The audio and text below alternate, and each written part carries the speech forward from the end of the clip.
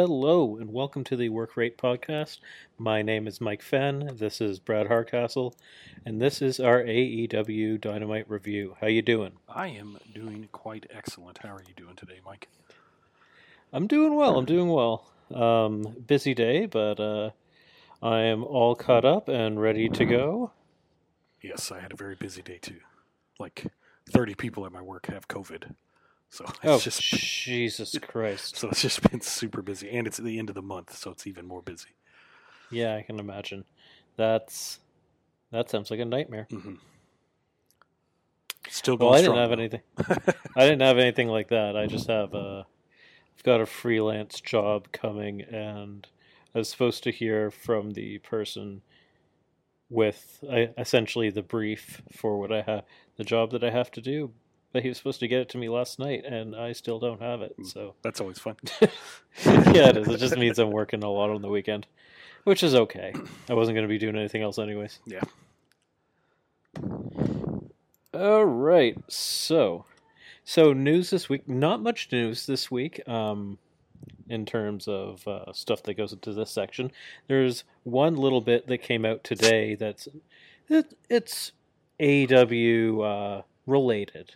Not necessarily AEW, and that is that Alex Shelley released, I guess essentially he cleared the record on Twitter as to where he was for Hard to Kill and why he hasn't been wrestling, and it's because he works as a frontline worker as a physical therapy clinician.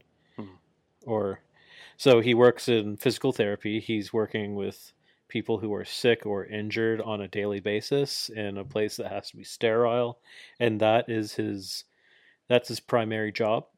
And wrestling is also his job, but he's not under contract, so he has to prioritize his office. Yeah. So that's what he's doing right now, and I give kudos to him for. I don't know if he necessarily made that decision or if his office made that decision, but I'm glad that he did make that decision. Yeah. That's really cool. Yeah, it's really cool. So good for him, and that's cool that is his. I don't even want to call it his side gig. It sounds like wrestling's his side gig. Yeah. It's crazy when you think a lot of wrestlers that just wrestle, but they actually have like day jobs. Mm-hmm. Mm-hmm. Especially right now when there's not as many like independent gigs to get and stuff. Yeah, he made a post that he studied and then wrote his exam to qualify for this job or to pass whatever certification you need to right after the Super J Cup, like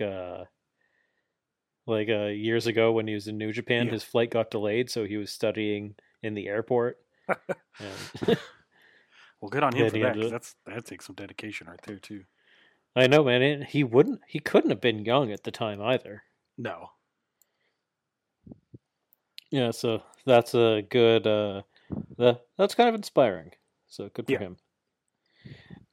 All right, so moving on to some Alex Shelley this week. Yeah, honestly, not much at all.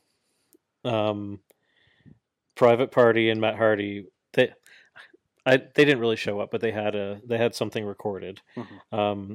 It was essentially just Matt Hardy saying that he's put a bounty or an award for Private Party where he's going to up their salary for them if they get either of the two belts that he says they're in line for, which they are in line for the Impact belt, and it'll be interesting to see if they get it. I don't think they will, but you never know. If the titles weren't on the Good Brothers, I'd say there's a chance, but I don't think so. I don't. They seem more important to AEW for them to actually be on the Good Brothers than on an AEW talent. Yeah. Okay, so moving on, and then nobody had any interference within the show. Oh, okay.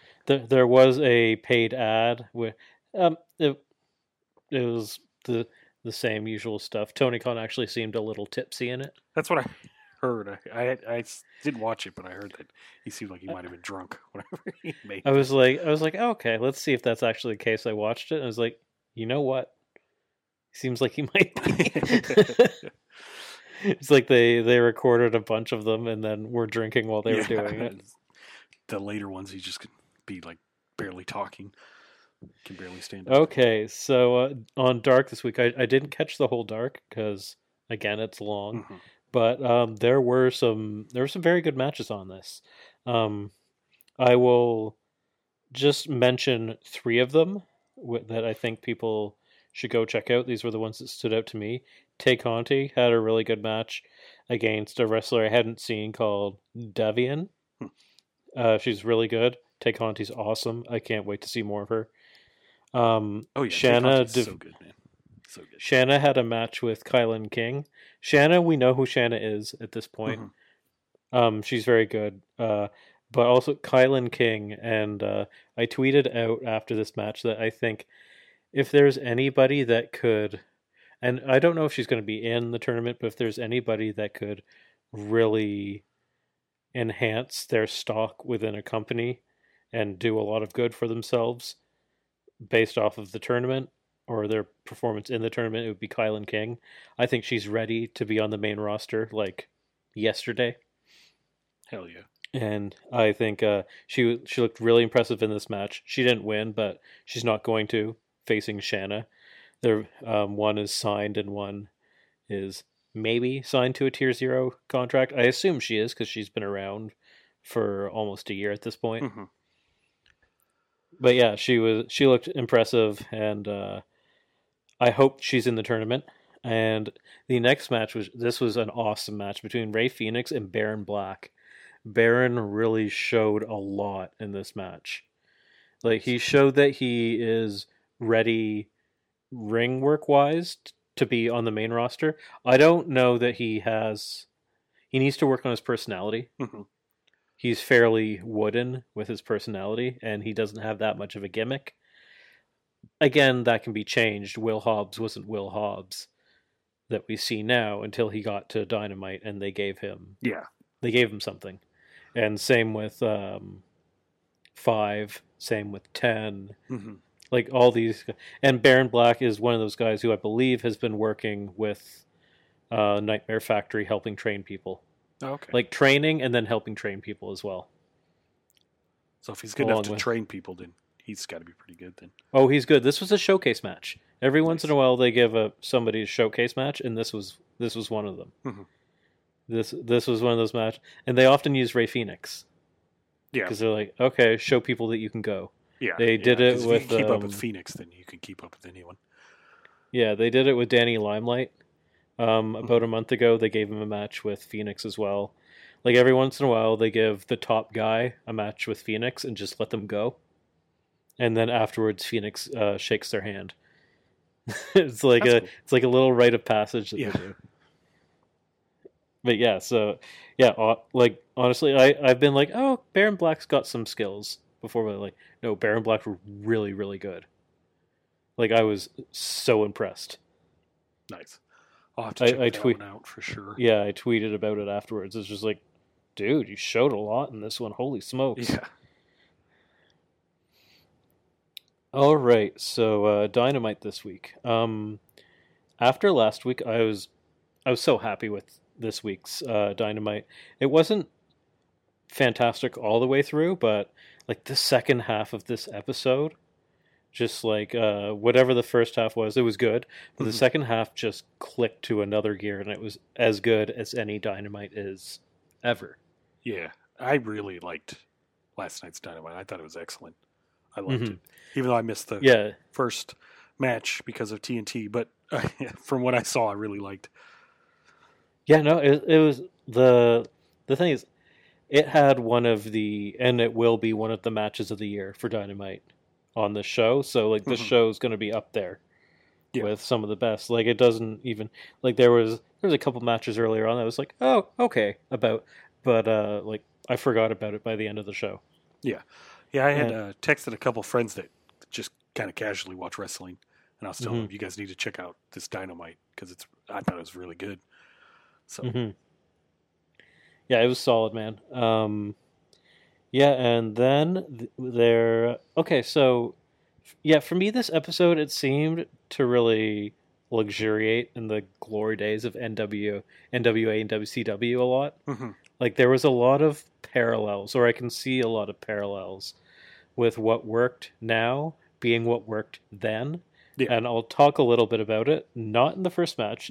This first match is very much of the present. Yeah. And that was the Archer versus Kingston match, this is just a slugfest. Yeah, I need to go back and watch it because I know after the technical difficulties, AEW said they put it on their YouTube channel. I was actually going to try to watch it today at work, but with it being so busy, I didn't get a chance to.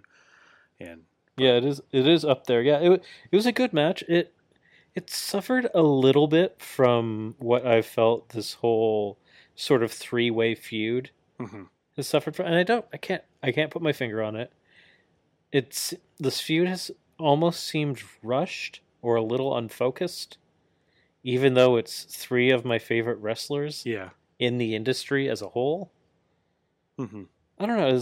There's something odd about it. It's like, but I think it might just be because it's 2 3-man teams and then Archer.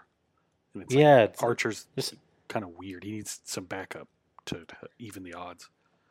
Yeah, there's something odd about it, and I don't know if it's because they're missing a white meat babyface.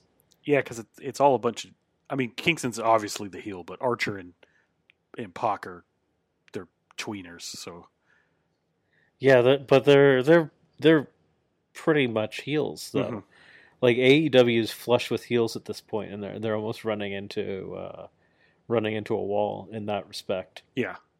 I think they're trying to go with the cool heel. Yeah. But it's weird. It's but their matches all seem to be like just sprints, just like hard as hell sprints where they're just beating the hell out of each other, and it's almost like then a flash finish. Yeah. And it's like they keep leaving a lot more on the bone, and I don't know if I hope that's what they're doing, because it looks like Pac may be transitioning off of this feud, and he's gone to do his own thing now. Yeah, it seems like he's moving up to the kind of the world title scene now. To the main event scene, which I'm excited about. But anyways, yeah, so this match is really good. Kingston in this one, Excalibur was pointing this out. He was tapping into the fighting skills that he learned as a kid on the streets of Yonkers. He was just going like kidney punches, rib punches, kicks to the side of the knee, like throat punches, like chops to the throat. Like he was fighting dirty, but like clinical. Like it was like that scene in Sherlock Holmes where it slows down when Robert Downey Jr. is fighting the guy. And he's like, okay, so I box the ears, I punch him in the throat, hit the kidneys, hit the patella. I hit the kidneys. I did. That's what it was like watching Kingston fight Archer, and he would slow Archer down, and then Archer would just hoss him. Yeah, I saw like one big kick, one big lariat. Yeah, I saw a couple gifs where Archer like choke slammed him outside of the ring. That looked pretty gnarly. Yeah, that was the big spot of the match. That was almost like, other than the top rope flip that he does, which is incredible because he's so friggin' big. Yeah. That was almost like the only like wrestling they did. It was really just a brawl. But yeah, that spot, he choke slams him from the inside the ring onto the apron. He hits the apron and falls directly onto the floor. And it looked like it took years off of Kingston's life. Yeah. And then they get back in the ring.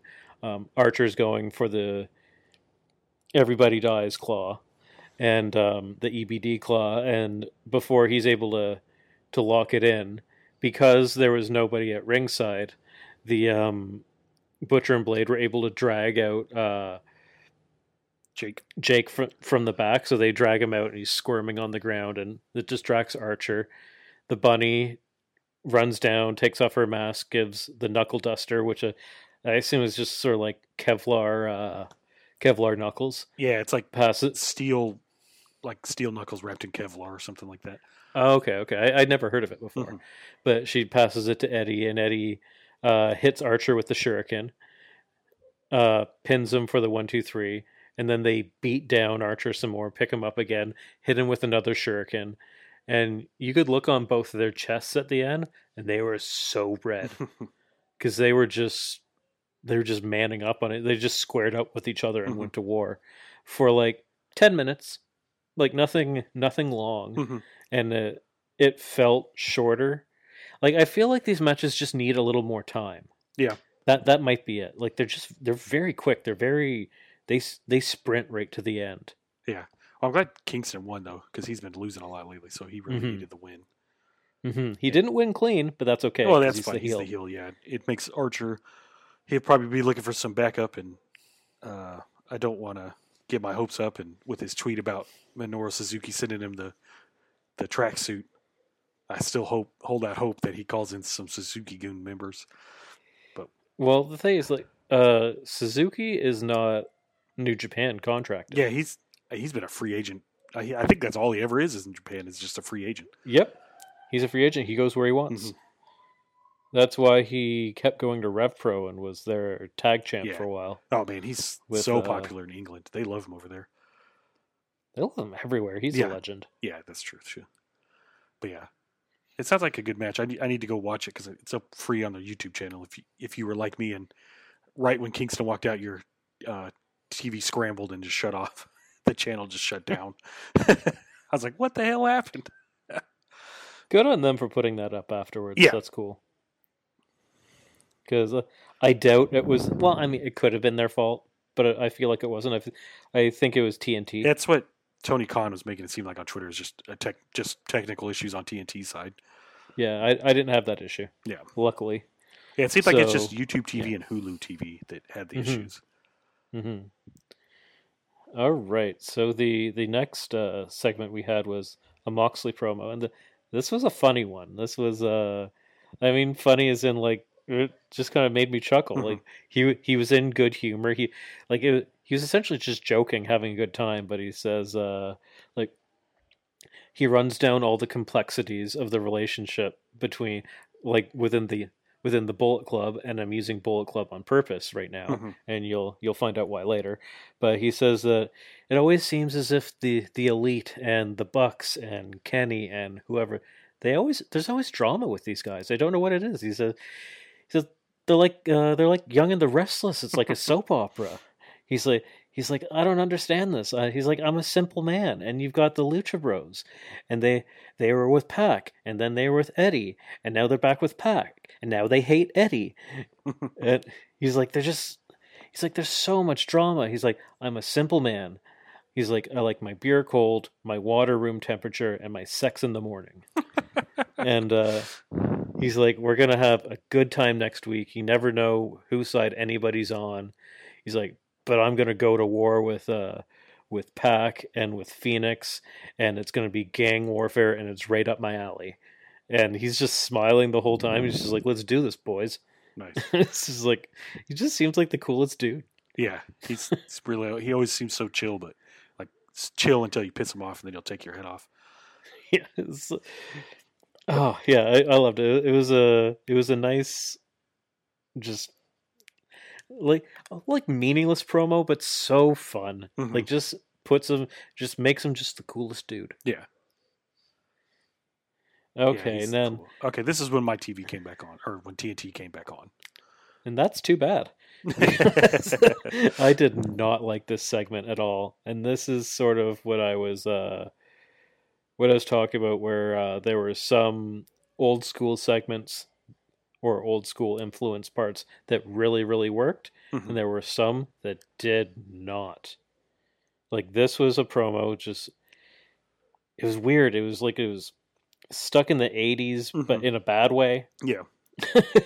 Like, okay, so it starts... a warehouse or something. Yeah, so Sting and Darby, they're in this old warehouse, and Sting says that Taz has been throwing out a lot of accusations, even going as far as to call them hoodlums. And he says, but we don't feel like hoodlums. I don't feel like a hoodlum. And then he looks at Darby. He's like, you know what? Maybe Darby's a hoodlum. And then Darby gets up in like this little skinny little coat and his sheer see-through shirt, which doesn't look hoodlum at all to me. And he's super goth. I don't think goths are very hoodlum. Yeah, I don't know. Something it just didn't.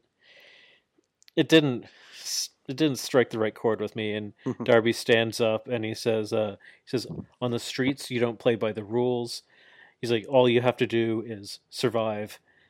And then he just inexplicably tosses his skateboard out the window. That made me laugh so hard. He just chunked it out the window. And he says, "Yeah, I'm a hoodlum, just like you, Sting."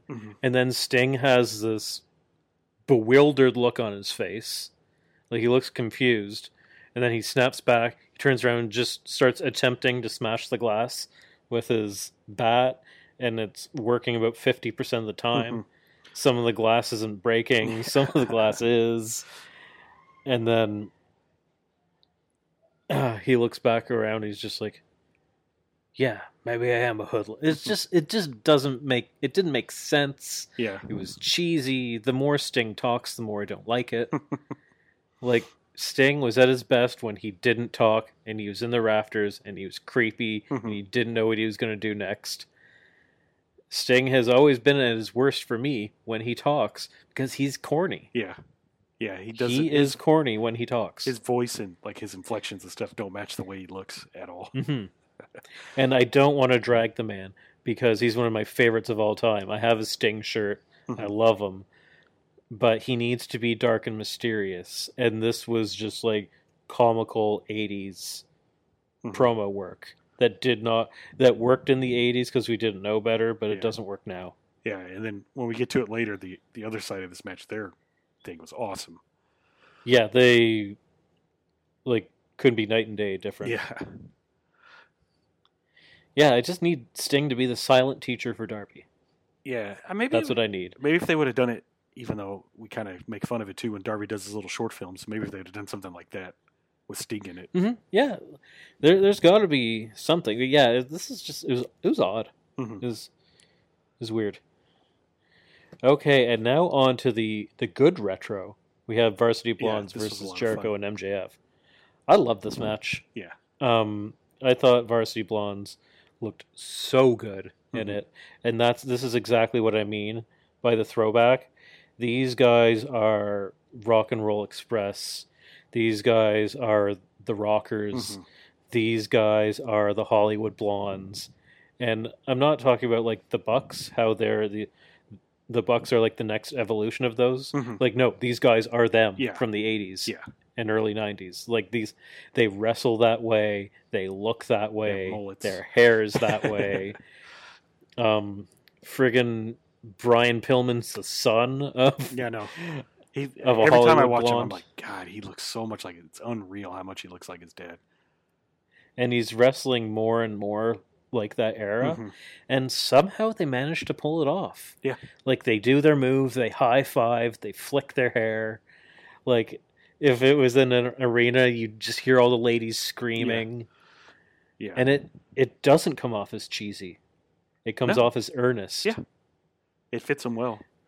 Yeah, it was really good. And MJF and so this match starts out with it's got MJF on the mic, and he says, "Griff Garrison, I don't know if you remember, but last time we had a match, it kind of didn't go so well with you." And this is brilliant because I don't know if you remember that match, but this was where MJF beat him in like 2 minutes. Yeah, this is like when we first were introduced to Griff, wasn't it? He was cutting a promo on Griff the whole time. He had the mic in his hand, and he beat him down and then made Griff Garrison say, "You're undefeated" on the mic, and beat him in 2 minutes. But Griff Garrison has improved so much within this company, and his status is so much different from what it was then, that he says, he's like, "I'll put the mic down this time, and maybe we'll just get this over with, and I'll you will let me pin you." And then Griff Garrison just knocks him out. Yeah, he said, "What did MJF say? I'm still undefeated, by the way," or something like that. And he just gives him a left hand, knocks him down. He's just wailing on him, just hammer fists.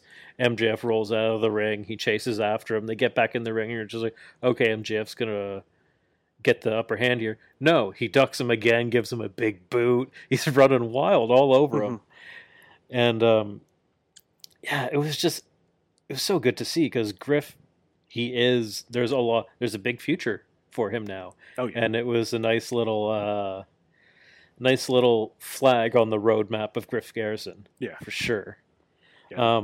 This was a lot of fun, and I think, like you said, Griff and Brian Pillman are going to go far in AEW. They will. Mm-hmm. The only reason why they aren't farther along is because of the contract status of Pillman, which is out of his control.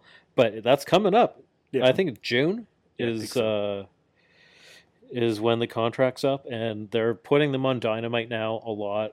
I guess they know that he's staying with them long term at this point, so they're happy to do that, and I'm sure they'll give them some wins along the way. But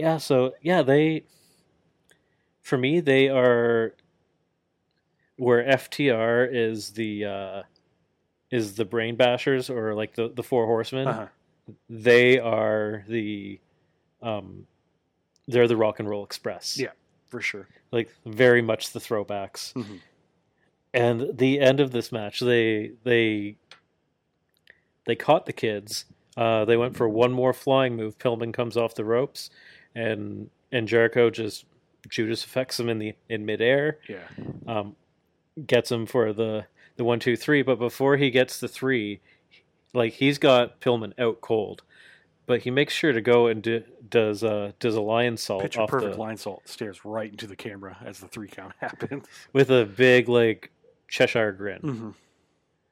And yeah, it honestly was the biggest lion salt he's done in years. Yeah, he got so much air, which is good for him. Yeah. It was a nice fuck you to all the haters. Yeah, and me. I was talking crap last week about it, so. I thought that MJF and Jericho did a great job. Yeah, because they understand how to do old school heel to the very, very white bread baby faces that they're facing. Like MJF is as old school a heel as you can get these days. Yeah, and he's only 24.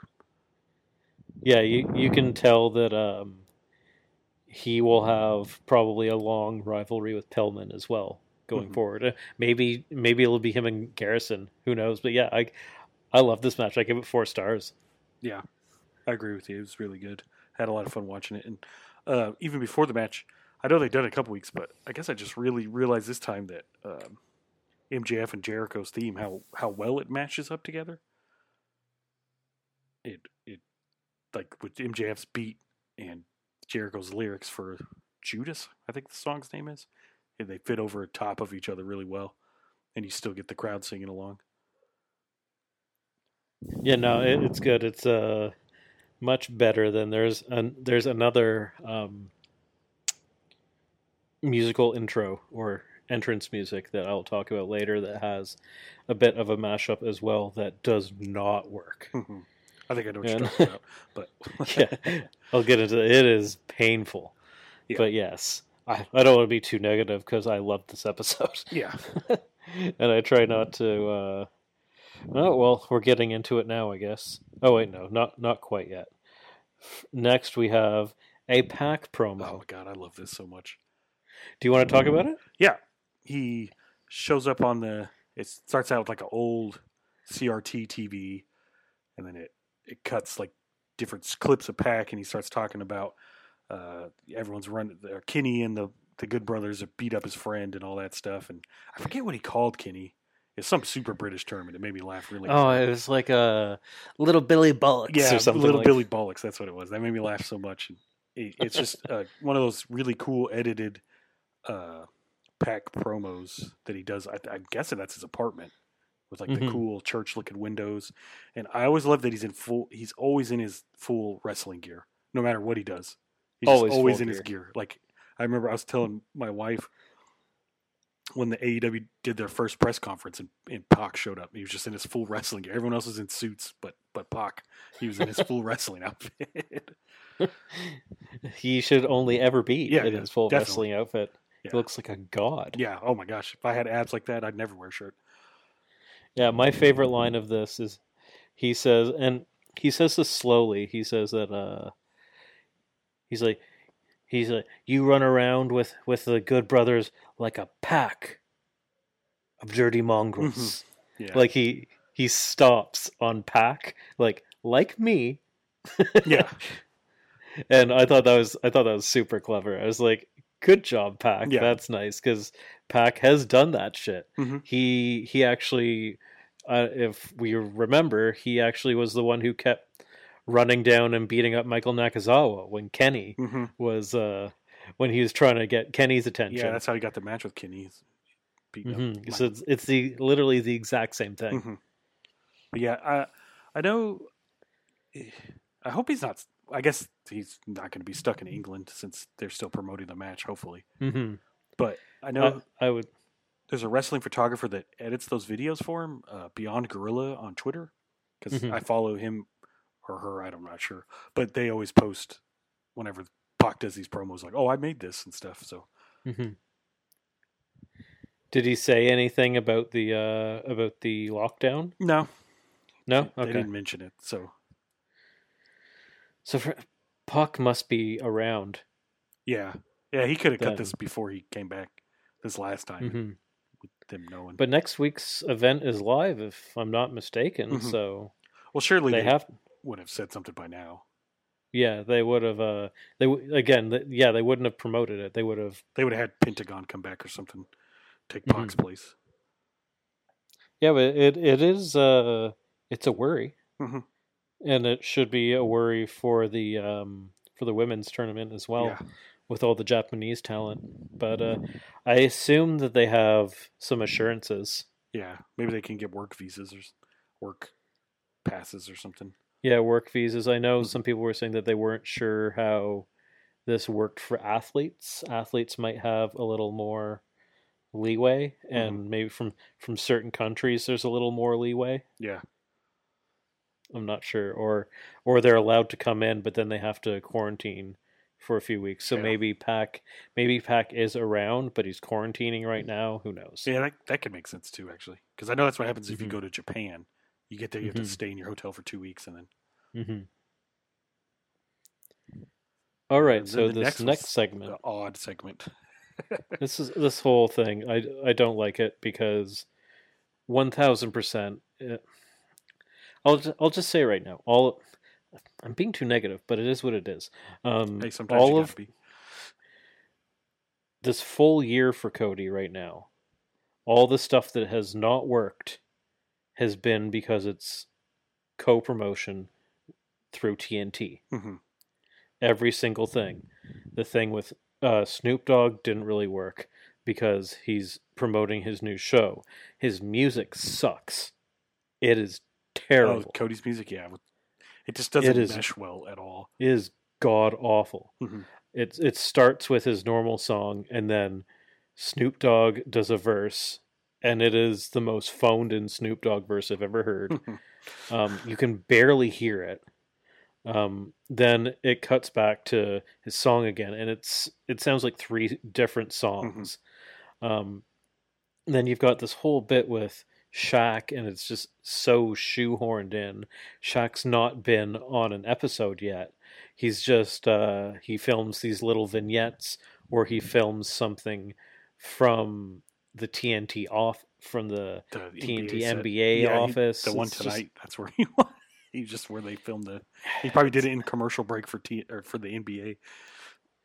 Like, you can tell Cody's he's doing favors for the network, and I hope he can get out from underneath this after this. He's totally their celebrity guy right now. And I understand it. He's trying to grease that wheel, and I totally get it. But last year was the year of Cody. Yeah. And he was amazing. And so far this year, he has not been good. He has not had a good match. He has not.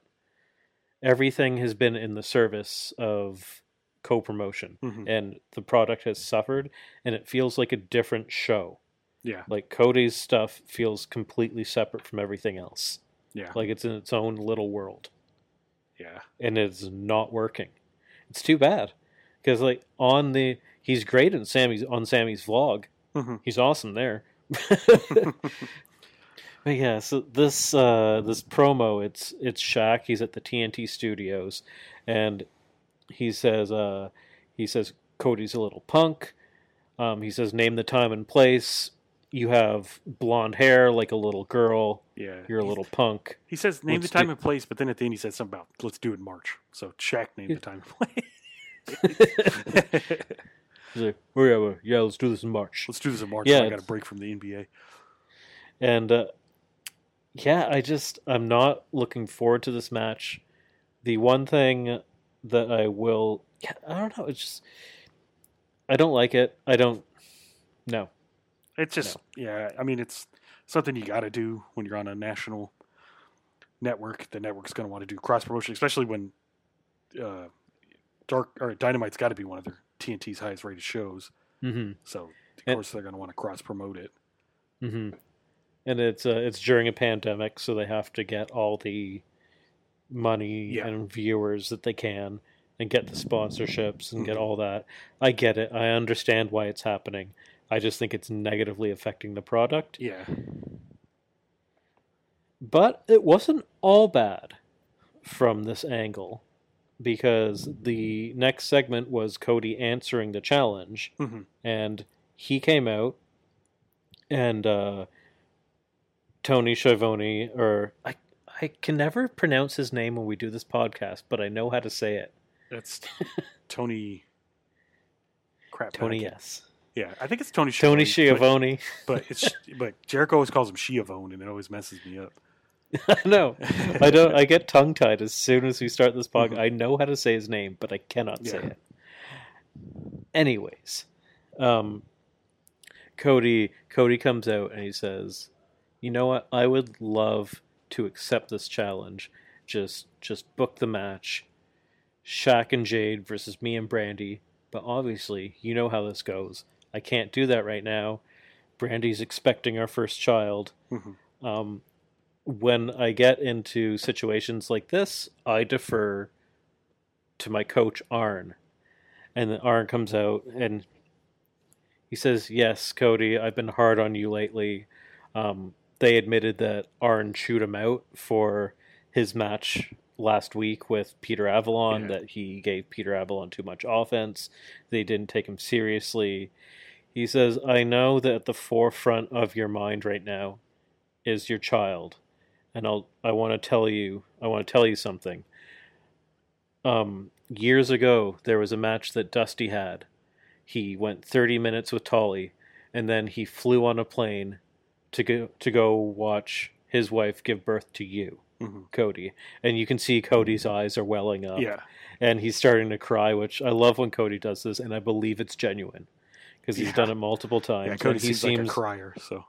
He seems like a very emotional person. And he says, "I know this baby's in the forefront of your mind." He's like, "But you need to be on your game going in against a premier athlete like Shaq and against Jade, who by all accounts is a machine. You need somebody who, I know you have the fire, but you need somebody else who can match your fire. And I've got the perfect person." Out comes Red Velvet. She cuts an awesome promo. Yeah, her promo was awesome. She looked like $1 million too. This is like good on her. She looked and sounded great. They've got something here. Yeah, she says that she's tired of Jade verbally attacking Brandy, knowing full well that she can't defend herself. She tells Jade that she is going to stir her bitch ass up, which is cool. I like that. That's a funny. Did she just say bitch ass or something? Which is really. Did she just say bitch ass? I gotta love JR when he's out of his element like that. It's so funny. But yeah, I'm interested for this match, not in the sense that I'm necessarily looking forward to it, because I don't for a second think that Cody can really have a good match with Shaq. All due respect to Cody, I think he's awesome. I think he had a good chunk of AEW's best matches last year. I just don't know that Shaq has it in him. Yeah. I don't know that Shaq is trained. I know he loves wrestling, but yeah, I don't think he's ever like actually trained for it or anything. Yeah, so you can't go in there untrained and have a good match. Mm-hmm. So they're gonna have to protect Shaq. Yeah, Shaq so that means that probably won't be in the match until like the last 2 minutes of it or something. Yeah, that means that Cody can't really do much in the match. Mm-hmm. So that means that Red Velvet and Jade. This is a Red Velvet and Jade match. Yeah. I think they are going to do most of the heavy lifting in this match. I think this is what they're hoping is the coming out party for both of them. And I assume Jade will be around long term. Yeah. Beyond this match. I think it's pretty much a foregone conclusion that she will be anyways. But I think that's where the announcement comes after this one. I think they're expecting big things from them. Mm-hmm. I think this is probably a blessing in disguise because I think Red Velvet is a better wrestler between her and Brandy. Oh yeah, for sure. I like Brandy. But she's not, known for her technical skills or anything. She is getting better. I'll give her credit there. She is getting better, noticeably better. But Red Velvet's been a very quick learner. Mm-hmm. Her matches have been good. Jade is going to ragdoll her around that ring. Oh yeah. And I think we might even see Jade square up to Cody. I can see that in the match as well. I can see because Cody's got to do something. It's Cody. Yeah. Right. Like he's not gonna crossroads Shaq. That'd look really awkward because Shaq is a very large person, so I don't even know how that would look. He gives a vertebreaker to Shaq. Yeah. No, like he's not going to do that. Shaq's probably going to toss him across the ring once or twice, mm-hmm. and then he's going to tag out. But yeah, so I think Jade may lock up with Cody. I'm interested to see how they pull this one off. I'm sure they have a plan. But I would be nervous. They need to knock this one out of the park because this one will have eyes on it. Yeah, because Shaq is really popular, so Shaq will bring eyes. Yeah. Yes. So and Papa John's Pizza because he's the CEO or something like that. Which is so strange. Yeah. It is so weird because Papa John's is so bad. Do they have the general car insurance commercials in Canada with Shaq? No, it's like this cartoon general. They sell car insurance, but Shaq's the spokesperson for it. It's so random. But he's the spokesperson for a printer right now in Canada. Yeah. He does pizza here, that car insurance, like Gold Bond, like for achy muscles. He does a lot of commercials. Good on him. I see hot. Yeah, he's getting that bread, as the kids say. He's got a lot of irons in the fire. Mm-hmm. All right, so next week. So I guess this was kind of the down portion of the telecast because each of these I'm just sort of like, oh well. The next was a Kip Sabian and Penelope wedding hype video for their wedding, which I guess we're not getting that. Guess we're not doing the bachelor party. Bachelor party, which for me that's COVID related. Yeah, it's got to be. And maybe they tried to do something. And they couldn't pull it off because of COVID. Yeah, and maybe that's why this has dragged out as long as it has. I don't know why they took 3-4 months to do this. Yeah, they probably were trying to do something and then had keep pushing it back because of COVID. Because I know they wanted to bring that King of Kong guy in, and I'm sure they had all sorts of stuff planned. I think it was like end of September, beginning of October when Miro showed up. Mm-hmm. And then the next week, they announced the wedding. Mm-hmm. Or like that. No, literally when he showed up, they announced the wedding. Yeah, because he was the best man, yeah. Like, it'll be on the 4th month now. Like, what is it? October, November, December, January. No, 5 months. Yeah. I'm hoping after this wedding, Miro can start getting to some actual feuds and stuff.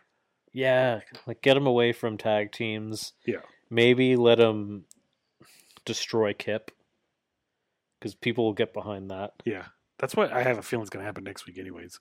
But that's what I was hoping, but I can't tell anymore. Yeah, and I guess next week's the last week that Chuck can be his butler too, right? So that seemed to go by really fast. Yeah, that was kind of a waste. Mm-hmm. It's very strange. Yeah. This whole thing is just like the timing of it was so strange. Like they could have, granted, the Butler thing I think happened because of the injury. Yeah, that's what I was just thinking. They probably just had to do something real quick to keep it going till the wedding.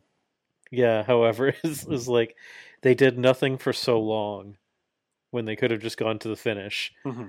But then they did the Butler for a week and now it's done. Yeah. It's like, what? I don't your time management skills seem off. Yeah, I'm still expecting Orange Cassidy to come out of a cake next week though. Or yeah. Or like come just out of his something. Arm. Yeah. Like doing his crappy thumbs up that he does.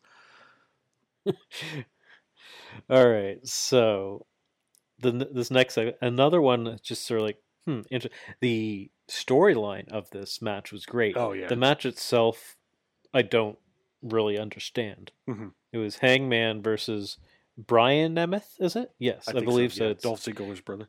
They look the exact same too. It's crazy.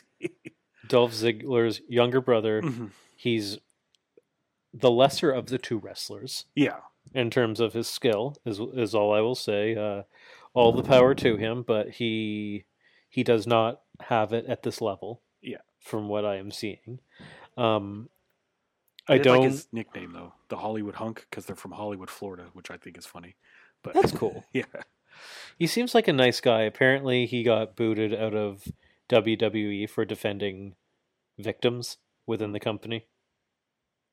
Okay, like assault victims or like sexual harassment victims. That's why he got booted out of WWE. So he seems like he's a good guy. Yeah. Dolph Ziggler's tweet about Dynamite last night because his brother was on. It was pretty funny seeing that. And I didn't see it. What did he say? AEW was retweeting his stuff. Oh, he was just like, "Hey, check out my brother wrestling tonight," and he put up like the match card and stuff. That's cool. Yeah. Was Brian in the cheer squad or whatever it was? No. It was just he wasn't. No. Weird. Dolph. Okay. The Spirit Squad. Yeah, Spirit. So ridiculous. Like I hated it when I was younger, but I think if it would have happened now, I'd probably love it. But there is one guy that was from the Spirit Squad that came back to the Indies last year, and he was in Beyond Wrestling. Was it Dykstra?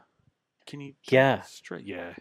He was pretty good. Yeah, WWE tried to push him like after the Spirit Squad broke up, but it was really only Ziggler that kind of broke out from that group.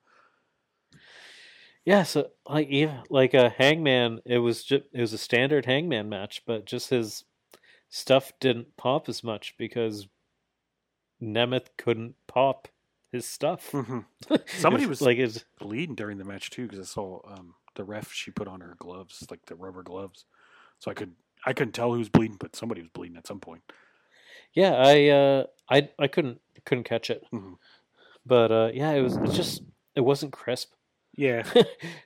There was no botches or anything. It just there wasn't much weight behind anything. There wasn't the pop that you normally get. Could have just been from on Nemeth's part because I think this is the first time I've really seen him wrestle on this level. So exactly. It's the first time I've ever seen him wrestle.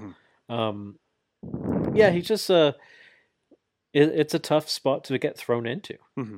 and he didn't do anything bad, but it was just forgettable. Yeah, is what I'll say.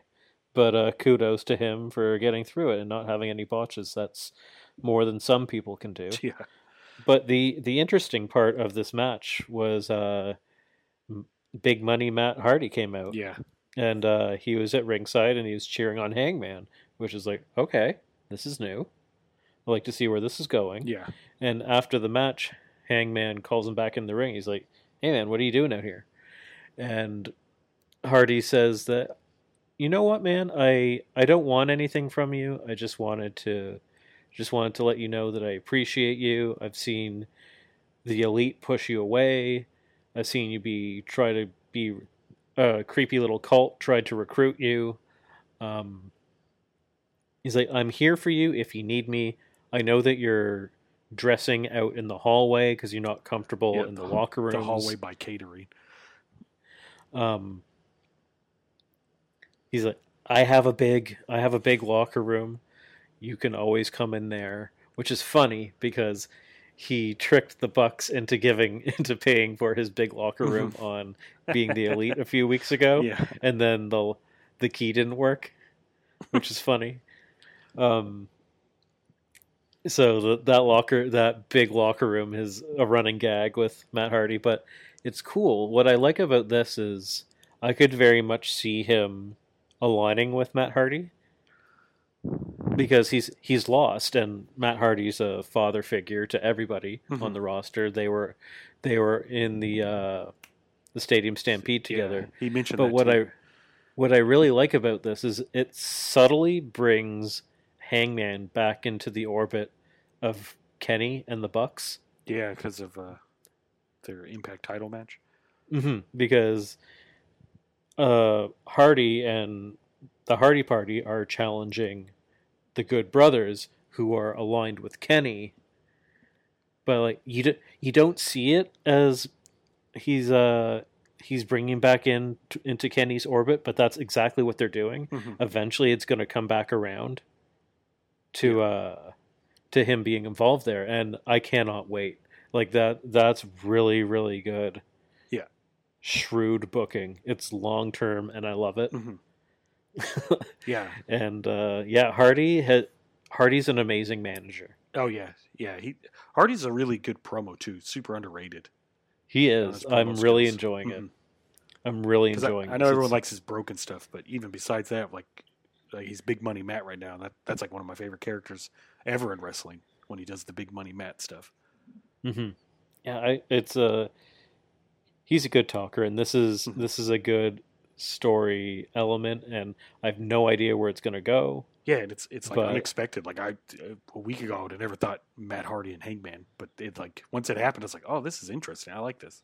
Yeah, it's cool. It's cool. He's catching the wayward people who don't end up with the Jobber Squad or the mid card Jobber Squad of the Dark Order, who I love. The Level Misfits. He's like starting his own cult. Well, it's good, and he can sort of portray himself a little bit as a heel, or not as a heel, as a face. Like he can trick you because he's Matt Hardy. Yeah. All right, and so next we have one of the best TV matches I've seen. It's so good. Jungle Boy versus Dax, which they kept calling him Dax the Axe. I guess that's what Dax said he wants to be known as now, which is cool. Really funny. Yeah. Again, so old school. And Jungle Boy he's not old school. He's exactly what Dax hates. Yeah. That's the whole point of this match. Yeah. And I had concerns about this match going in because I was like, okay, Luchasaurus is going to hold the other guys at bay. Okay, that's fine. I buy it. But then on the Road 2, they announced that Luchasaurus will be handcuffed to Tully and Cash. I was like, oh, that's a little cheesy. I was like, but all right, but then also there's Marco, who's not handcuffed, so now they have the upper hand. But Marco didn't come down, so I was happy with that. Yeah, and the three of them just sat in chairs, and I was happy with that. And it was just a cool visual of them trying to get to the ring and him pulling them back, and it worked. They didn't play it for comedy. It was just just an effective visual, and I really liked it. Yeah. And this match, again, best match of the night. It'll likely be in my top 10 matches of the year. Yeah, this match is so good. And I don't know how many times a young, not necessarily young, but I'll say young, a young tag team wrestler is going to have these breakout top 10 matches. Like it can only happen so many times before you break them off from the tag team. Because it's happened with Phoenix and Pentagon. It's happened with Jungle Boy 3 times now. Yeah. Well, Jungle Boy's just a big star, just waiting. Like, as soon as they pull the trigger on him, he's got the theme song now. Like, can you imagine last night? Because you could hear the crowd singing his song, but can you imagine an arena full of people singing that? Whew. Yeah, kudos to, what's his name? Austin Gunn. Singing that song the whole time. He kept the crowd singing it, and you could see him when the match was going. You could see him on the other side of the ring, jumping up and down, singing the song. Like, Gotta love his energy. Yeah, he's got a lot of it. But yeah, this match was so good. It was just, it's your classic bigger heel versus smaller babyface, but it just worked so well. Yeah. You can't really break down this match at all because there was so much to it. Like you'd be going on for hours. But I will talk about a few highlights for me, and one was there was this absolutely incredible slingshot Liger bomb that was my favorite part too. That Dax did to Jungle Boy, and it was so vicious. And I'm gonna reference He Who Must Not Be Named because I'm not afraid to mention him. It was Benoit and Eddie Guerrero-esque. Yeah. With its torque. Go back and watch their power bombs that they used to do. They have a whip to the end of their power bombs that I have not seen someone do a power bomb like that until this. Yeah. And I was like, oh my God. I was just looking at GIFs the other day, like videos of Benoit and Guerrero power bombing each other. Yeah, their power bombs are always so crisp and like vicious looking. This was the snappiest powerbomb I've seen in my life. And yeah, they were just going back and forth, just out wrestling each other the whole time. And it's just Dax trying to shut down Jungle Boy because Jungle Boy's everything that he hates and he's unable to do so. Yeah. And it was vicious, and there was counter after counter after counter. And Dax at one point, he almost fucks up this match when he, once again, FTR is going up on the top rope, which is what they do when they're facing these young high flyers that they can't seem to beat them with their old school wrestling, so they try and beat them at their own game, and he almost messed it up. Yeah. And then they get into this back and forth reversals of near falls. But it's not the regular 1, 2, 1, 2, like where they just go back and forth with the near falls, but it was like 5 minutes of just furious, just mat wrestling. Yeah, lots of roll up attempts is awesome.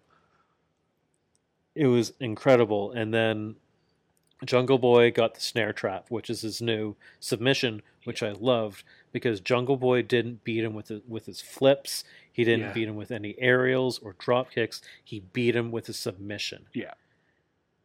Like he tapped out Dax. And I love that because a lot of FTR's biggest losses have been from when they're tapped out. If you go back to their famous matches, like this match was the singles equivalent to their matches with American Alpha. Yeah. In NXT. That's what this match was. And then it was so good. Pay-per-view quality on a Wednesday night. When he tapped out Dax, I was so surprised and so excited. I was literally tapping out on my couch. Yeah. I was slapping my hand on the couch. I figured Jungle Boy was going to win, but I figured it'd be like a sneaky win, like a quick roll up or something. But they did that whole roll up sequence, and then he got him to tap out, which I thought was really cool. I wasn't sure because they've been pulling away the football on us multiple times now. True. Where they had Jurassic Express hasn't been able to get over the hump yet, and FTR specifically has beaten them twice. But yeah, so I think I'm hoping that this is the start of Jungle Boy's rise. Oh, it needs to be. I think he'll get a belt at some point this year. I'm looking at the belts they have right now, and I don't see how he's going to get he might get a title shot from Kenny. I could see that. And Kenny. That'd be really good. And Kenny beats him, which will be fine. Totally fine. Kenny should beat him. But they're obviously saving that one for later, but maybe at the very top of this rise, which should be meteoric for him this year. He'll get there. Yeah. But yeah, him in the TNT title scene too. I think him and Darby would have a really fun match. No, they would have a great match. I think Darby being face though. Yeah, face versus face is hard, but Darby could easily do a heel turn. Oh yeah. Easy as pie. He can do a heel turn and not really change anything. Yeah, exactly. It would work just fine. But I think for Jungle Boy's strengths, you put him against a heel. Yeah, for sure. Because you want that huge pop. Yeah, he's very good at the sympathetic babyface too when he's getting beat down. Yeah, like he got a pop out of me that is very rare. Like I don't normally react like that to the finish of a match, like with sheer surprise. Mm-hmm. Like I can only remember like the last time I was surprised and giddy and just like I was literally tapping out on the couch, like slapping the couch. Yeah. I couldn't get over it. Oh, but we haven't even talked about the rest of this. Oh yeah. So there's a bunch of stuff happens after the match. So Tully throws powder in Luchasaurus's face, which apparently unlocks handcuffs. Because both of them get out of the handcuffs and they throw him into the. I think a ref was over there unlocking him because the match was. Oh, okay. I think I saw somebody else standing over there. Okay, that's how they didn't quite catch it, but he throws powder in Luchasaurus's face. They smash his head against the post, and they run in, and they're beating down Jungle Boy. They hit him with a triple pendulum slingshot suplex. Yeah, that's nuts. Slingshot suplex, and then Luchasaurus comes in, but he's all dazed from the powder and the headshot. Yeah, so he's not at his top form. They beat him down. They pick him up, or both of FTR pick him up, flip him over for the spike pile driver, and Tully goes up and does the spike, which looked awesome. Yeah, and he landed right on Dax is who he landed on. He his momentum took him over and he landed on Dax. Yeah, it was really good. Mm-hmm. And just this was corny, but it looked so brutal. And again, a very harkening right back like to the NWA days where they handcuffed him to the ropes and they had him dangling there, and he looks like he was being crucified. And they took scissors and they cut off his horns, and I was like, oh my god. Like I was like, this is horrifying, but really they're just cutting horns off a rubber mask. But I was completely bought into it. I wonder if he's going to get a new mask now.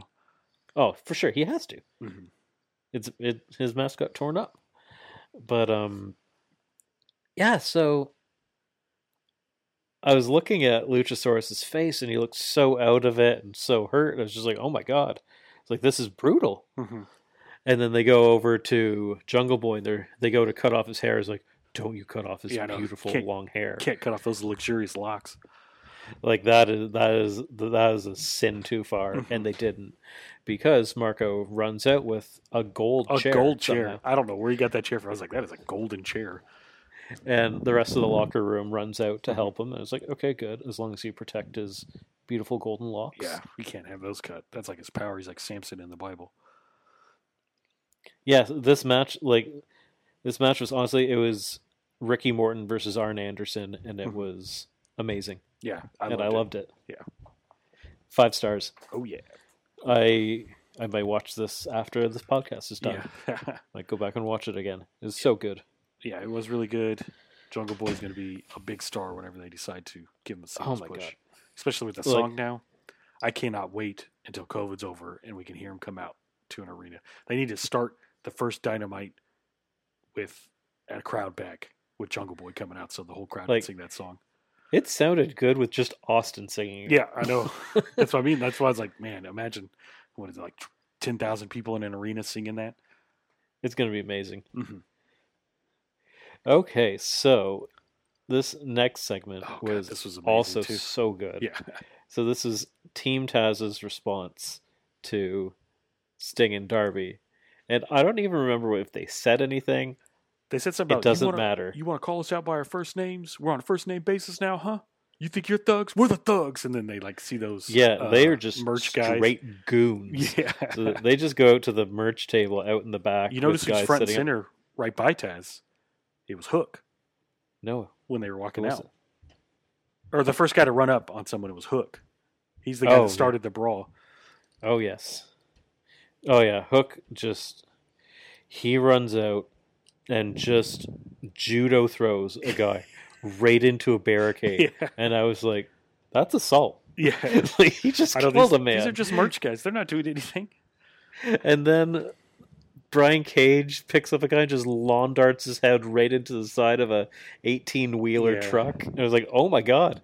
Like, that was a brutal shot. Mm-hmm. Like, I wouldn't want, like, a wrestler taking that shot, let alone... Yeah, I believe these are just the guys who set up the arena. These are the techs. Kevin Nash did that to Rey Mysterio back in the 90s. Like did he? Yeah, early NWO days. He did that. Oh my God! It was a brutal look. He flew through the air like Superman, head first right into the side of the truck. Yeah, and then he was up there. Ricky Starks gorilla press slammed that guy through the table. That was nuts looking. He picked him up. I was so high. I didn't know Starks could gorilla press people. Yeah. He gorilla pressed that man and put him right through a table. Yeah. Which is almost a reference of himself in WWE when he got put through a table by Ryback. Yeah. And then Taz says, like, who's the thugs now? Or I forget what he says, but he gets in the camera and says something, so. Like, this was straight violence. Yeah. I was like, oh my God. It's like, these guys are terrifying. Yeah. And Hook is the worst one. But yeah, I know. He's like a little... He's like his dad was back in the day, just a little... He's not that little, but a smaller guy that will just mess you up. Like, he looks like a terrifying Aaron Paul. Yeah. Yeah, or Logan Paul or whatever. Like those two brothers. He looks like he looks like one of those guys that can actually fuck you up. Yeah. Like they need to have Team Taz do this more often. Just beat up random people because it was really entertaining. Yeah, they just went out there and Lance Archered some people. Yeah. Yeah, I think they got mad at him because they didn't have any FTW or Team Taz merch. Yeah, everybody died out there. Yeah. Oh my goodness. Yeah, I cannot wait for Hook's first match. Me either. It's going to be incredible. Yeah. He's the next Wardlow. Oh yeah. I wonder who it's going to be against. Because Cody's kind of just disappeared. I hope it's Darby. Feud. It'd be cool if it's Darby. Because I hope he beats Darby for the title. That'd be really nice. I would love it. I would absolutely love it. I'm such a huge Hook mark. Yeah, me too. I'm 100% in on this kid. Me too. He's terrifying. Yeah, he looks like everybody I hated in high school. Mm-hmm. Yep, and then you can't beat him up because he'll beat you up, so it makes it even worse. What are you gonna do? He's gonna suplex you on your head. Yeah. Jesus, oh my God, he's so terrifying. I love Team Taz so much. I say it every week, but I need a Team Taz shirt of just a picture of all of them on the shirt, please. I was so happy to just see them do something physical this week instead of running away from Sting. Yeah. It was nice. So I will take Sting failing to break some windows and having a eureka moment that he's a hoodlum. Mm-hmm. Which, again, weird word to use. Hoodlum. Yeah. Why not say thug or goon? Yeah. I don't know. It was very odd. Like coming to the weird cartoonish realization that he's a hoodlum. I will take that if it means that I get this segment every day of the week. Oh yeah, for sure. This is great. Although I will say I'm now cheering for Team Taz. The only problem is how you can't have Hook run out there and like murder Sting. I mean, that'd be cool if they did, but I doubt they will. He might, because Hook's getting involved. You have to know the other guys are getting involved in this match. Yeah, because it's even though they're not in it, they're in it. In the match, right? It's just it's Starks and Cage. The other guys are coming in. Oh yeah, yeah. Honestly, Taz is just like a little mob boss. Yeah, no.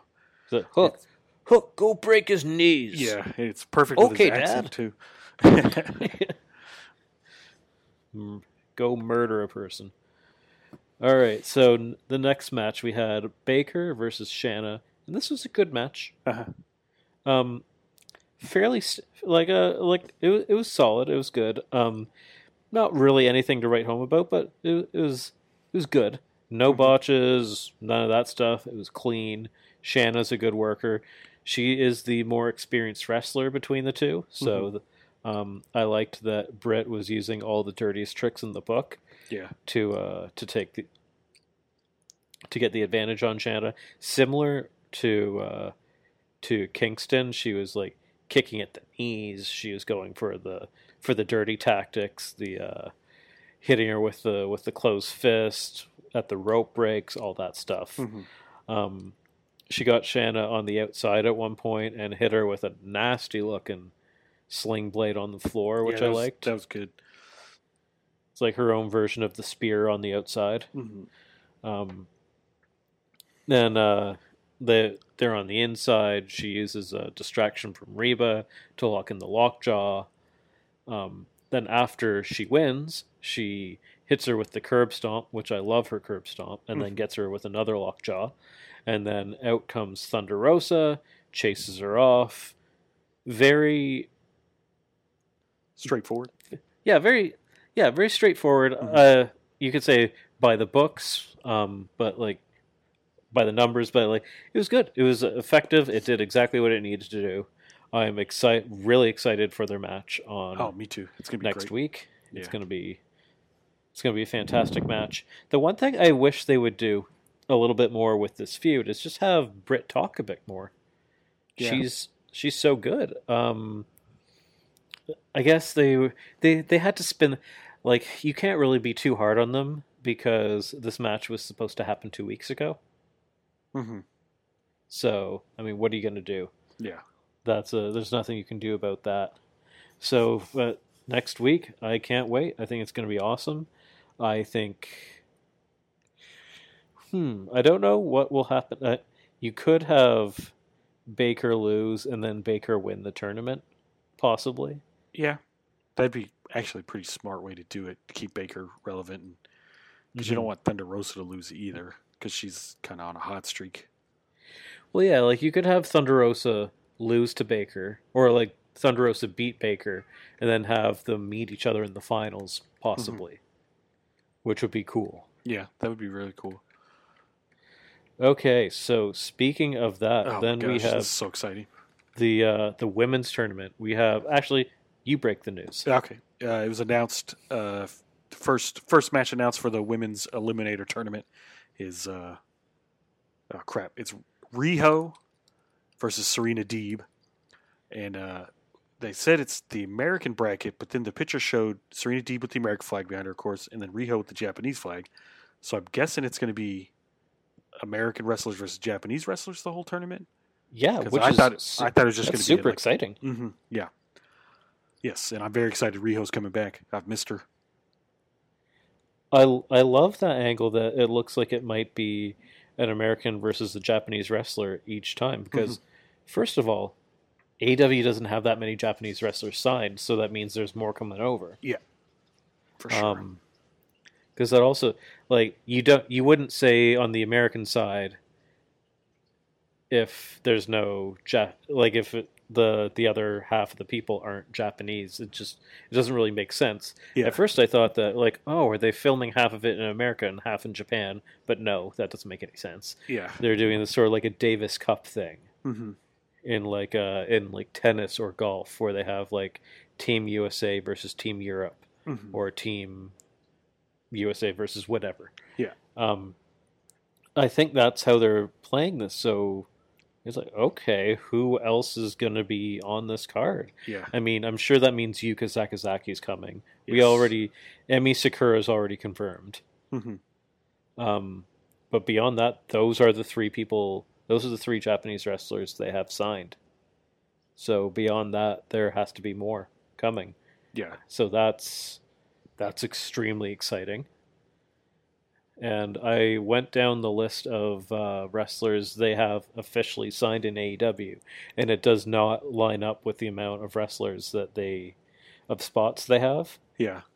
So they have to include people on Tier 0 contracts and or people who aren't with the company, either new signings or guests. Hopefully not guests, because they need some fresh blood. Yeah. Yeah, and they need to elevate the people they have because we've talked about many times their women's division is the one that needs work. So they need to try to 1,000%. Yeah, they need to try to get some of the women they have signed over and in more prominent spots. But yeah, I think having like Riho and like Yuka Sakazaki back and stuff, that'll help out a lot in their division because before the pandemic, both of them were pretty over with the crowds whenever there was crowds still. Well, yeah, and the very first episode of Dynamite had an absolute banger of a Joshi. Yeah.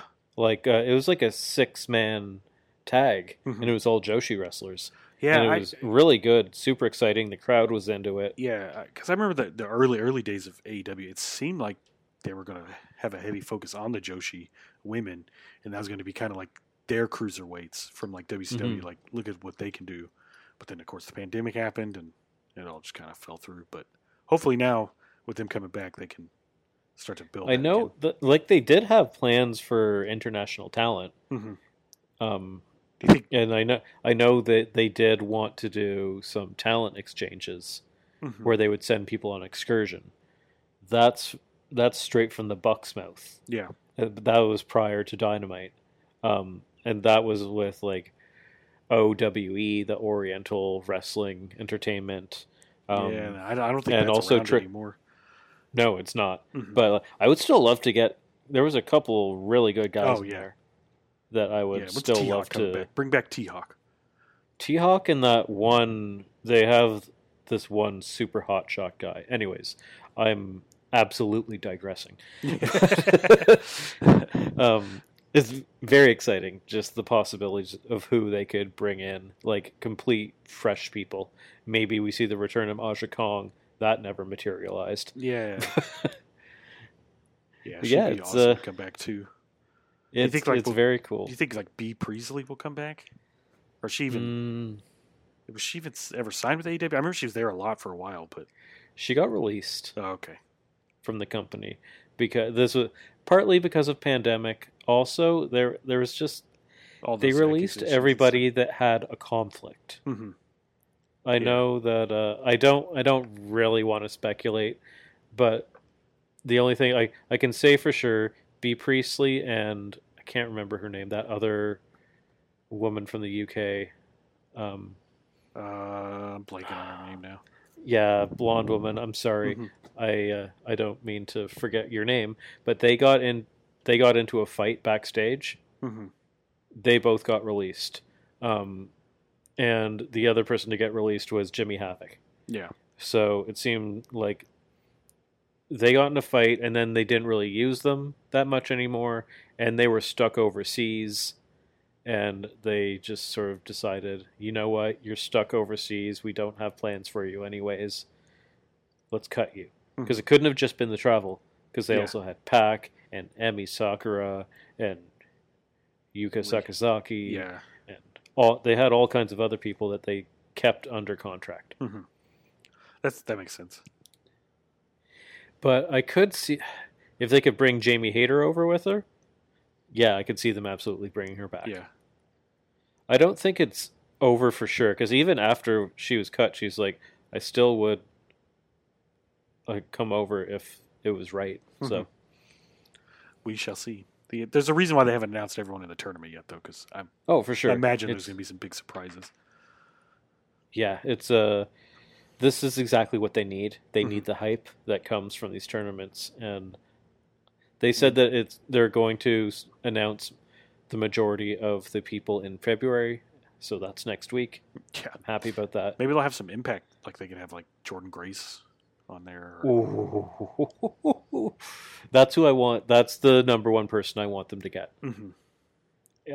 That's the if there's one female talent I want them to get, it's Jordan Grace. Yeah, I'd like to see Jordan Grace or Rosemary from Impact if they brought in anyone from Impact. Jordan Grace she's just so unique. There's nobody else out there like her. I remember she was in the first All In battle. Was she really? Oh yeah. Yeah, she was in the buy-in battle royal, and she was over huge because she was suplexing dudes and power slamming them and stuff. I think I did not know she was in that. Yeah, I'm pretty sure. I don't know. I've slept since then, but I'm pretty sure. Oh, it's okay.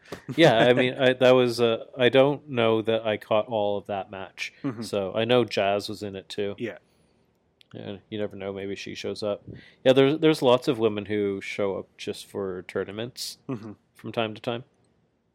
Yeah, Killer Kelly is one as well. Yeah, it's gonna be good. I'm waiting. Can't wait. Okay, so next we had MJF and Sammy. They had words. Actually, within MJF's match, before he calls out Griff, he he first looks at Sammy on the outside and says, "Sammy, you and I need to have a chat." Yeah. So this is their chat. Because they've been talking on Twitter this past week, like you and I answering my phone calls and stuff. Yeah. Oh yeah. I think this is. I think it essentially starts with that.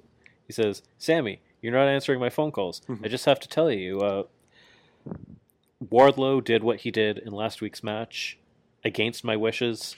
I've docked him some pay. He's like, I would never throw you under the bus like that, or I would never cheat to win a match with you." And Sammy interrupts and he says, like, "No, I see what you're doing, MJF. I see right through you." And then MJF says, "Are you sure you really want to go down this road?" And then he squares up to Sammy, and Sammy says, "I'm deadly serious." Yeah. He said, "I am not playing." And then he storms off, and MJF looks pissed, but I'm sure he's happy. And it's either going to be that they are building to a match between the two of them, and they're going to have a huge blow-off match, a Revolution, or it's in plain sight, and the person that he's teaming with, or that's going to help him split it up, is Sammy. Oh yeah, that's why I think it's too. It's either way too obvious, or that's going to be the straw that breaks the camel's back, is going to be those two going at it. And I'm so excited either way, because we've seen them. We've seen what they can do in tag matches together. They are phenomenal against each other. I cannot wait to watch them have a feud, and we're going to get that. Even if he breaks up the Inner Circle and Sammy's the guy to break it up with him, I still see them having this match sooner rather than later. They'll probably do it because, I mean, they've all been having matches with each other to blow off steam, in quotation marks, so I could see them doing that, and then... It could be part of their ruse. Yeah, for sure. That's what I think it is.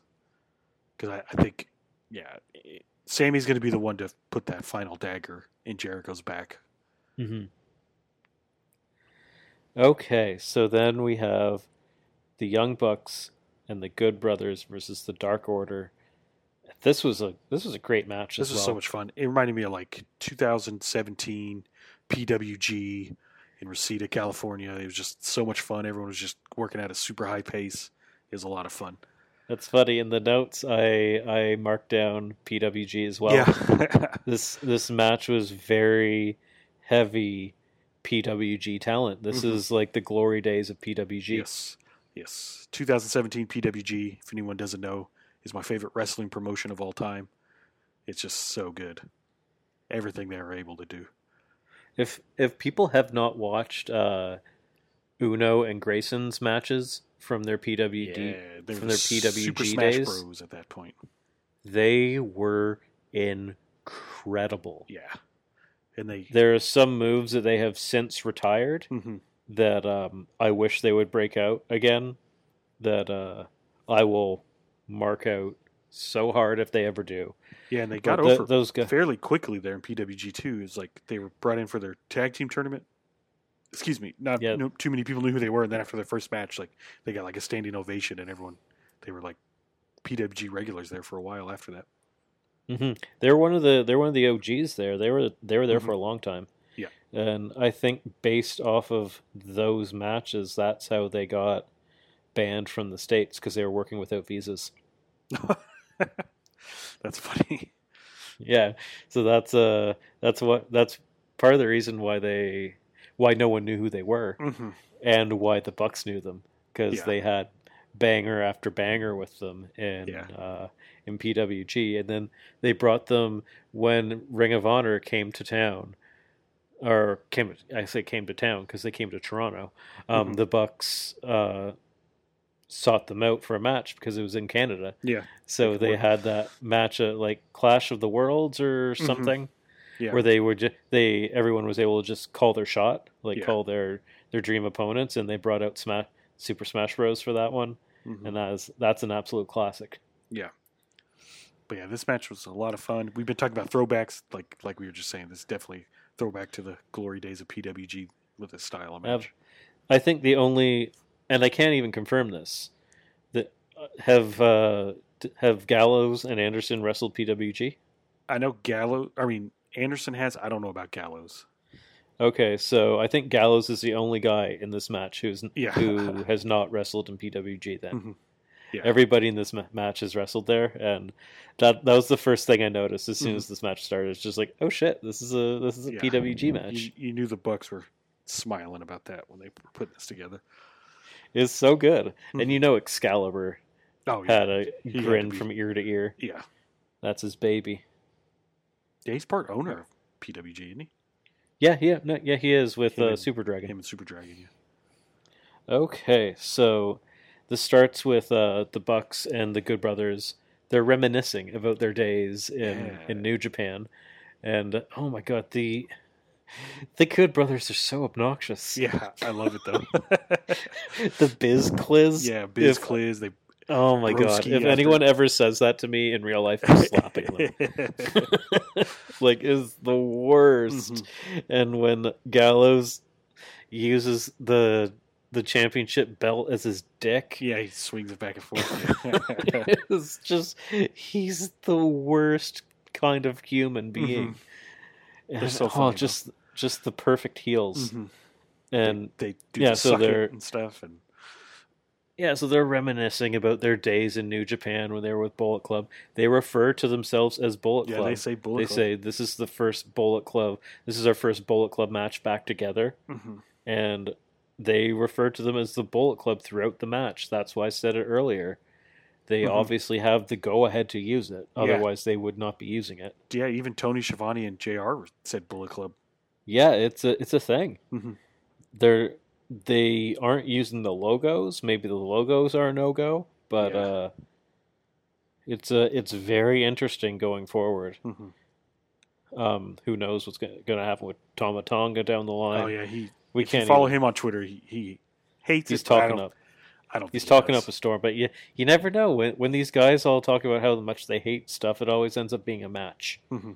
Yeah, well, and then Tama Tonga is always talking about how they shouldn't be using it and he hates it and stuff. But whenever Carl Anderson and Gallows were first free agents and before the pandemic started, he was on Twitter talking about, oh, they're coming back to New Japan and stuff. So I don't think he really hates it. I think it's just all storyline. I think it is storyline. I think it could very well line up to a big Bullet Club blow-off match down the line. That's the dream. Anyways. Yeah. Sometimes I want to think that, the Jay White leaving New Japan stuff is part of this storyline too, and that would be great. That would be great. You never know. He could be in quarantine. Yeah. Okay, so they're reminiscing, and then Kenny and Don come out, and Don's trying to get at the Young Bucks. He's accusing them of assaulting him. The Young Bucks are saying that they didn't do it, so obviously they didn't do it. Yeah, and he had there's a big bandage on his face. Band-Aid on his face. So they're trying to rip it off, and Kenny's pushing them away, trying to get between the two, but he's clearly siding with Don. He tells them to get to the ring, so they go to the ring. The Good Brothers come out to their music, and it was interesting to see the Young Bucks and the Good Brothers were on good terms. Yeah, if you notice, they even in the backstage segment, they're on good terms till Don showed up. So it's like Don Callis is the wedge between everyone. He's absolutely, but yeah, I was like, oh, are they going to be able to coexist? Or like, well, yeah, they were good friends in this. Four-way super kick and everything. Oh my god, I will talk about that. There were some really nice tandem maneuvers in this match, and one of the best hot tags I've seen in a while with Silver. Oh my god, yeah. So yeah, this match had all kinds of energy, and again, super cool to see all the PWG stuff. It really showed that everybody in this match knew each other inside and out. It showed that they've been wrestling each other for a long time. Yeah. Actually, the thing is though that the Silver and Reynolds were the guys who don't have that much chemistry with everybody, and they fit right in. They hit this massive wombo combo into a fatality at the end with nuts. with Uno and Grayson that just knocked my socks off. Mm-hmm. There was a triple power bomb on the outside, Yeah. where Gallows hit a power bomb and Nick hit one, or not Nick. Anderson. Nick doesn't power bomb. Matt power bombs somebody. But yeah, there's 3 power bombs on the apron. Mm-hmm. Like all around the ring, which was really cool. Yeah. I've never seen that in my life. That was awesome. Yeah, this match, if you haven't seen it yet, it's a lot of fun. Everyone should go watch it. It's no psychology, though. So if you're looking for that, don't think about that. It's just a lot of fun. Yeah, it was just like knocking my socks off left, right, and center. Mm-hmm. And they did like a 4 corners super kick to a guy on his knees in the center of the ring, which was one of the cooler things I've ever seen. Mm-hmm. And that would be a really cool finish to the match, but it wasn't the finish to the match. Yeah. I can't remember what the finish to the match was. It was a Meltzer driver. Yeah, and the Good Brothers did a Magic Killer to one of the Dark Order dudes, and then right after that, the Bucks hit a Meltzer driver. Yeah, so then Phoenix comes running out, attacking them like a crazy nut job that he is. Yeah, he does it. He gets overwhelmed. Then Moxley runs out. He clears the ring, and then Kenny comes running out, and he's got his boot in his hand. He's running out with his boot. He's coming to kill Moxley with his shoe. And he comes in there. Moxley's got his back to him. He swings the boot at him. Moxley turns around. He sees him coming, hits him with the paradigm shift, and Kenny gets planted on his head. And I swear to God, he looked like Wile E. Coyote. Yeah, I was gonna say he looked like a Looney Tunes cartoon. He was on his head with his his legs like twitching in the air, with his one shoe on, and his bright yellow sock. It was good. It was I was cackling. Mm-hmm. It was so funny. Kenny running down with this giant boot. Oh my God. It's got that giant metal piece on it too. I just noticed it's so gaudy. Oh, someone on Twitter, he runs a podcast. His name is Cameron Hawkins. I think his Twitter handle is Seahawk, CEE Hawk. I can't take credit for this tweet, but he said Kenny with the normal fit, running out there with a Tyrannosaurus Zord shoe, or with a Tyrannosaurus Zord boot. That's hilarious. And I don't know. I got so much. I need you to gift that for me. I need you to gift it, and I need you to put it on our Twitter, which is at Work Rate Podcast on Twitter. Follow us. We post GIFs, we post analysis of matches, we live tweet, we shit post from time to time. Lots of fun stuff. I normally use it to shout out things that I love, to shout out good matches, to shout out good content, because I like to put out positivity and just things that make me laugh. Yeah. Okay. I thought this whole episode was really good. I'd give the whole night it was solid. 4.5 stars the whole night. The only damn thing was there's some little dips in the middle, but I thought it was really good. The second half of the episode was just fan-fucking-tastic. Yeah, it was really good. Just so good. As soon as the 9 o'clock hit, like the first half, it was good. It was fine. Like obviously there were some dips, but they were short. But the second half was so good. It was such a fun week of wrestling. And next week, what do we have to look forward to next week? We have, to start it off, we were cordially invited to the wedding of Penelope Ford and Kip. Okay. Yeah. Hopefully that's good. It's a really wrestling wedding, so it's not going to go smooth at all.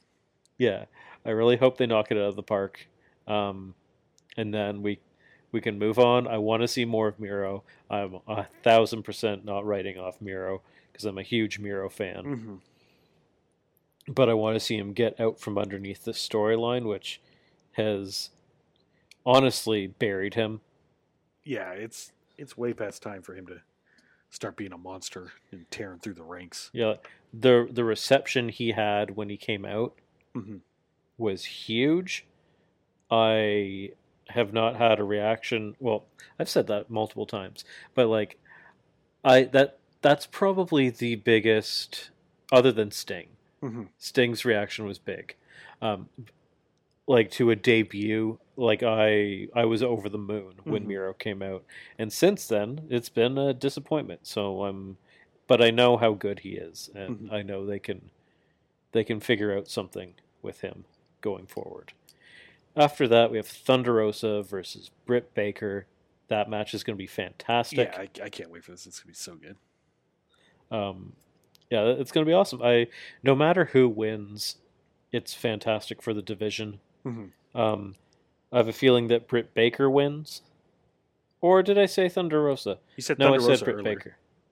I don't care who wins, Yeah. but I just want them to face each other in the tournament, in the finals. And then have the other... I want Britt Baker to end up with the title, is what I want. Yeah.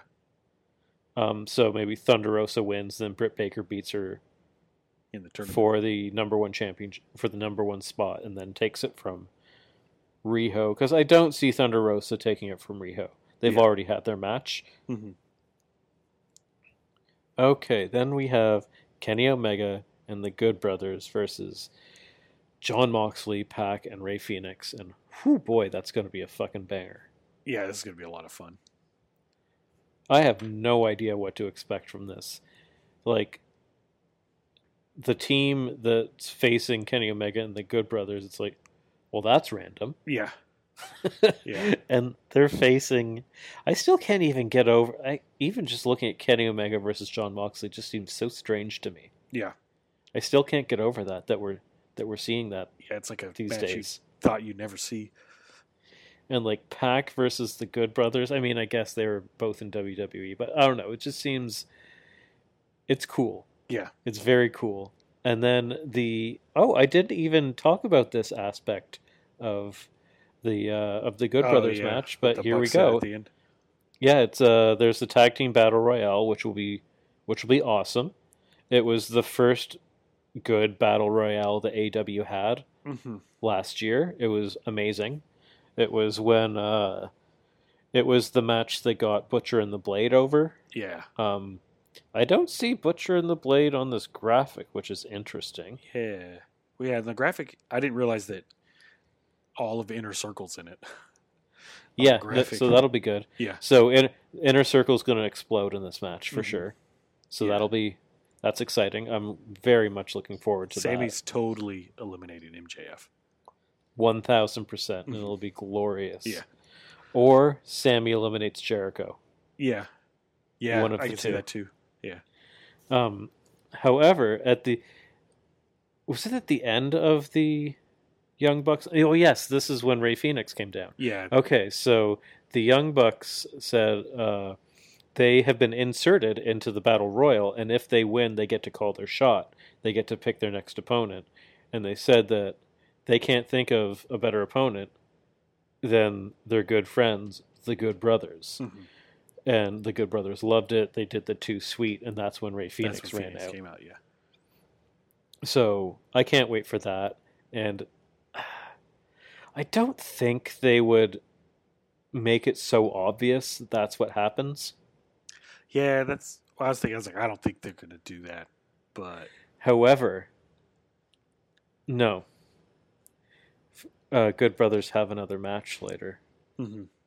And I don't see Rey Fenix or Pentagon on this graphic, but I was thinking like maybe Good Brothers run out and they win. Yeah. And then they get to face them anyways. Yeah. Well, Phoenix and the Good Brothers are in that 6-man tag. And then could be Hardy Party. I can see that. Then they're getting shots for both titles. That'd be pretty cool. That fits in with their storyline with Matt Hardy. There's they will splinter off a bunch of story off of this match. Because FTR's in this, and Jungle Boy and Luchasaurus, they'll probably eliminate each other. There's all the Inner Circle. There's the Acclaimed, who will just have fun. Yeah, and you've got Top Flight, you've got Dark Order. I don't see the Wombo brothers in here. Silver and Reynolds.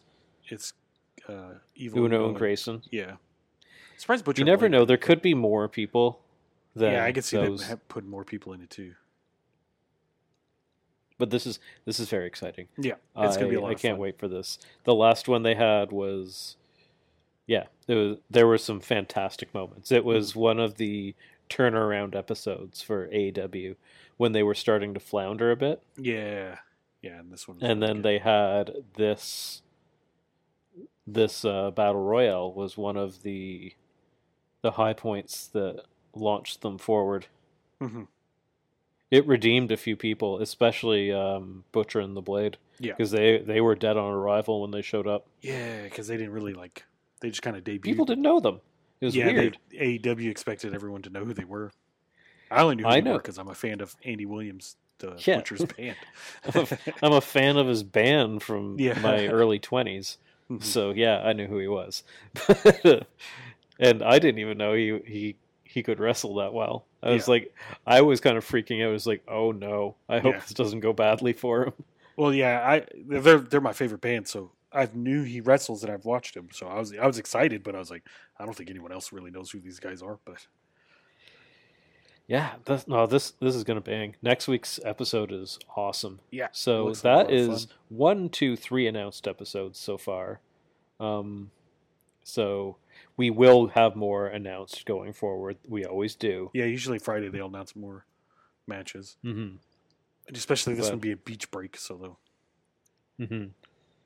But the battle royale will take a good chunk. Yeah, I could see the three matches they have announced now taking a lot of time if they wanted to give it to them. Half the show, easily, if not more. Yeah. Also, this weekend is a New Japan show, the first night of New Beginning. The main event of that's going to be Shingo Takagi versus Hiroshi Tanahashi for the Never Openweight title, so that should be very good. I do have to shout out, tomorrow on the 29th, starting at 8 o'clock, GCW is doing their 24 hours of free wrestling on their YouTube. And if I'm not mistaken, it's all live. I think so, because they've been announcing matches all week. Yeah, so and that'll be a lot Joey Janela was supposed to be on it, but his match got canceled because it was somebody that signed with WWE, a woman. I can't remember her name. Oh, yeah, she was just in there. Oh, yeah, she wrestled for AEW. Yeah, she was just in their Dusty Classic. Elena Black. Mm-hmm. Yeah, because he tweeted well shit or something like that. Yeah. Well, yeah, it was 5 minutes after they announced the match that she canceled it. Yeah. That's fun.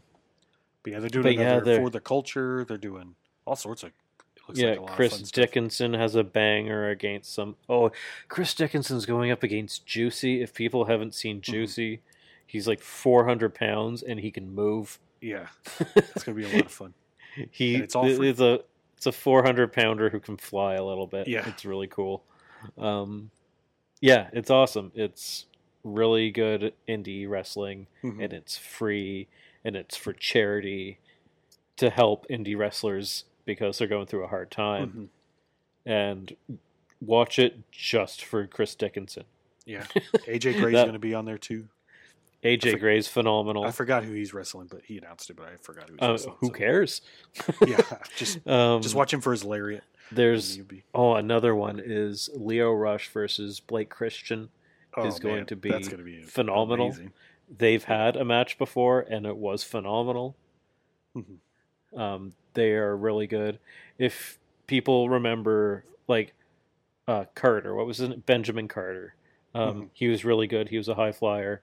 Blake Christian is pretty much Benjamin Carter. Yeah. Within GCW, he was a higher profile wrestler than Benjamin Carter.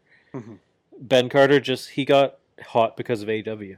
And apparently he said that he had his contract offer from WWE before AEW, but I still feel like they probably ratcheted up the... Oh, yeah. A little... While we're talking about that, a little drama. Did you listen to Willie Hobbs' AEW podcast? I did not. Week? Oh, he was talking about how he had his tryout for WWE, but they told him he wasn't good enough, and then he a couple months later he had his AEW debut, and then WWE came back with a bunch of contracts for him and stuff after he first showed up on AEW. Oh, it happens every time. Mm-hmm. It just happened with Elena Black. It happened it's every single time. Yeah, it's funny how that works. I'm hoping that we see Bear Country again soon. Oh, me too. Making me a little nervous there, boys. Still don't understand their masks, but they're awesome. Doesn't matter. Yeah. They're scary. So it looks like we got a lot of good wrestling this weekend and into next week, so that's a lot of fun. And the Royal Rumbles this weekend, if you're a WWE fan. Oh my God, is it? Yeah. Well, I'll keep up to date with that because I like to find out who. I always have a soft spot for the Royal Rumble. Yeah, I haven't been watching a lot of WWE, but I always watch the Royal Rumble because that's just a fun concept for a match. Mm-hmm. I had one VHS. I think it was like 1993, maybe, and I wore the shit out of that VHS. Yeah. I only had 2.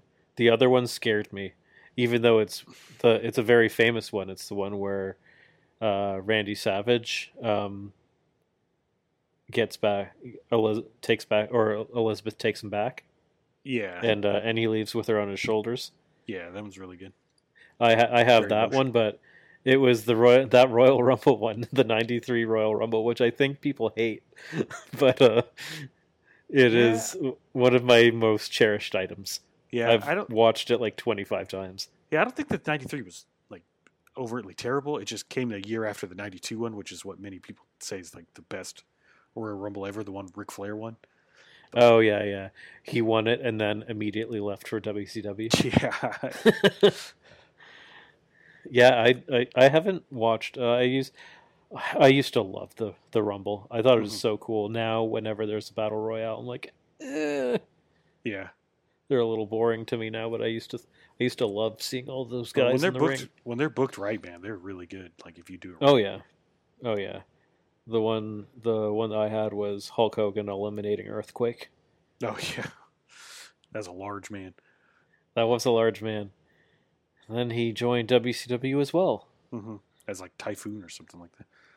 Or no, Typhoon was it? Oh no, I don't remember. I don't know. Yes, they were all had crazy names like that. He was Typhoon, and then Tugboat was his partner. He was a shark. WWE. Right? In WCW. I don't know. We're going off the rails here. Yes. All right. Let's leave. We're talking about Tugboat and Typhoon, and no thank you. Yeah. You guys have a good weekend. A lot of great wrestling coming up. See you later. See you.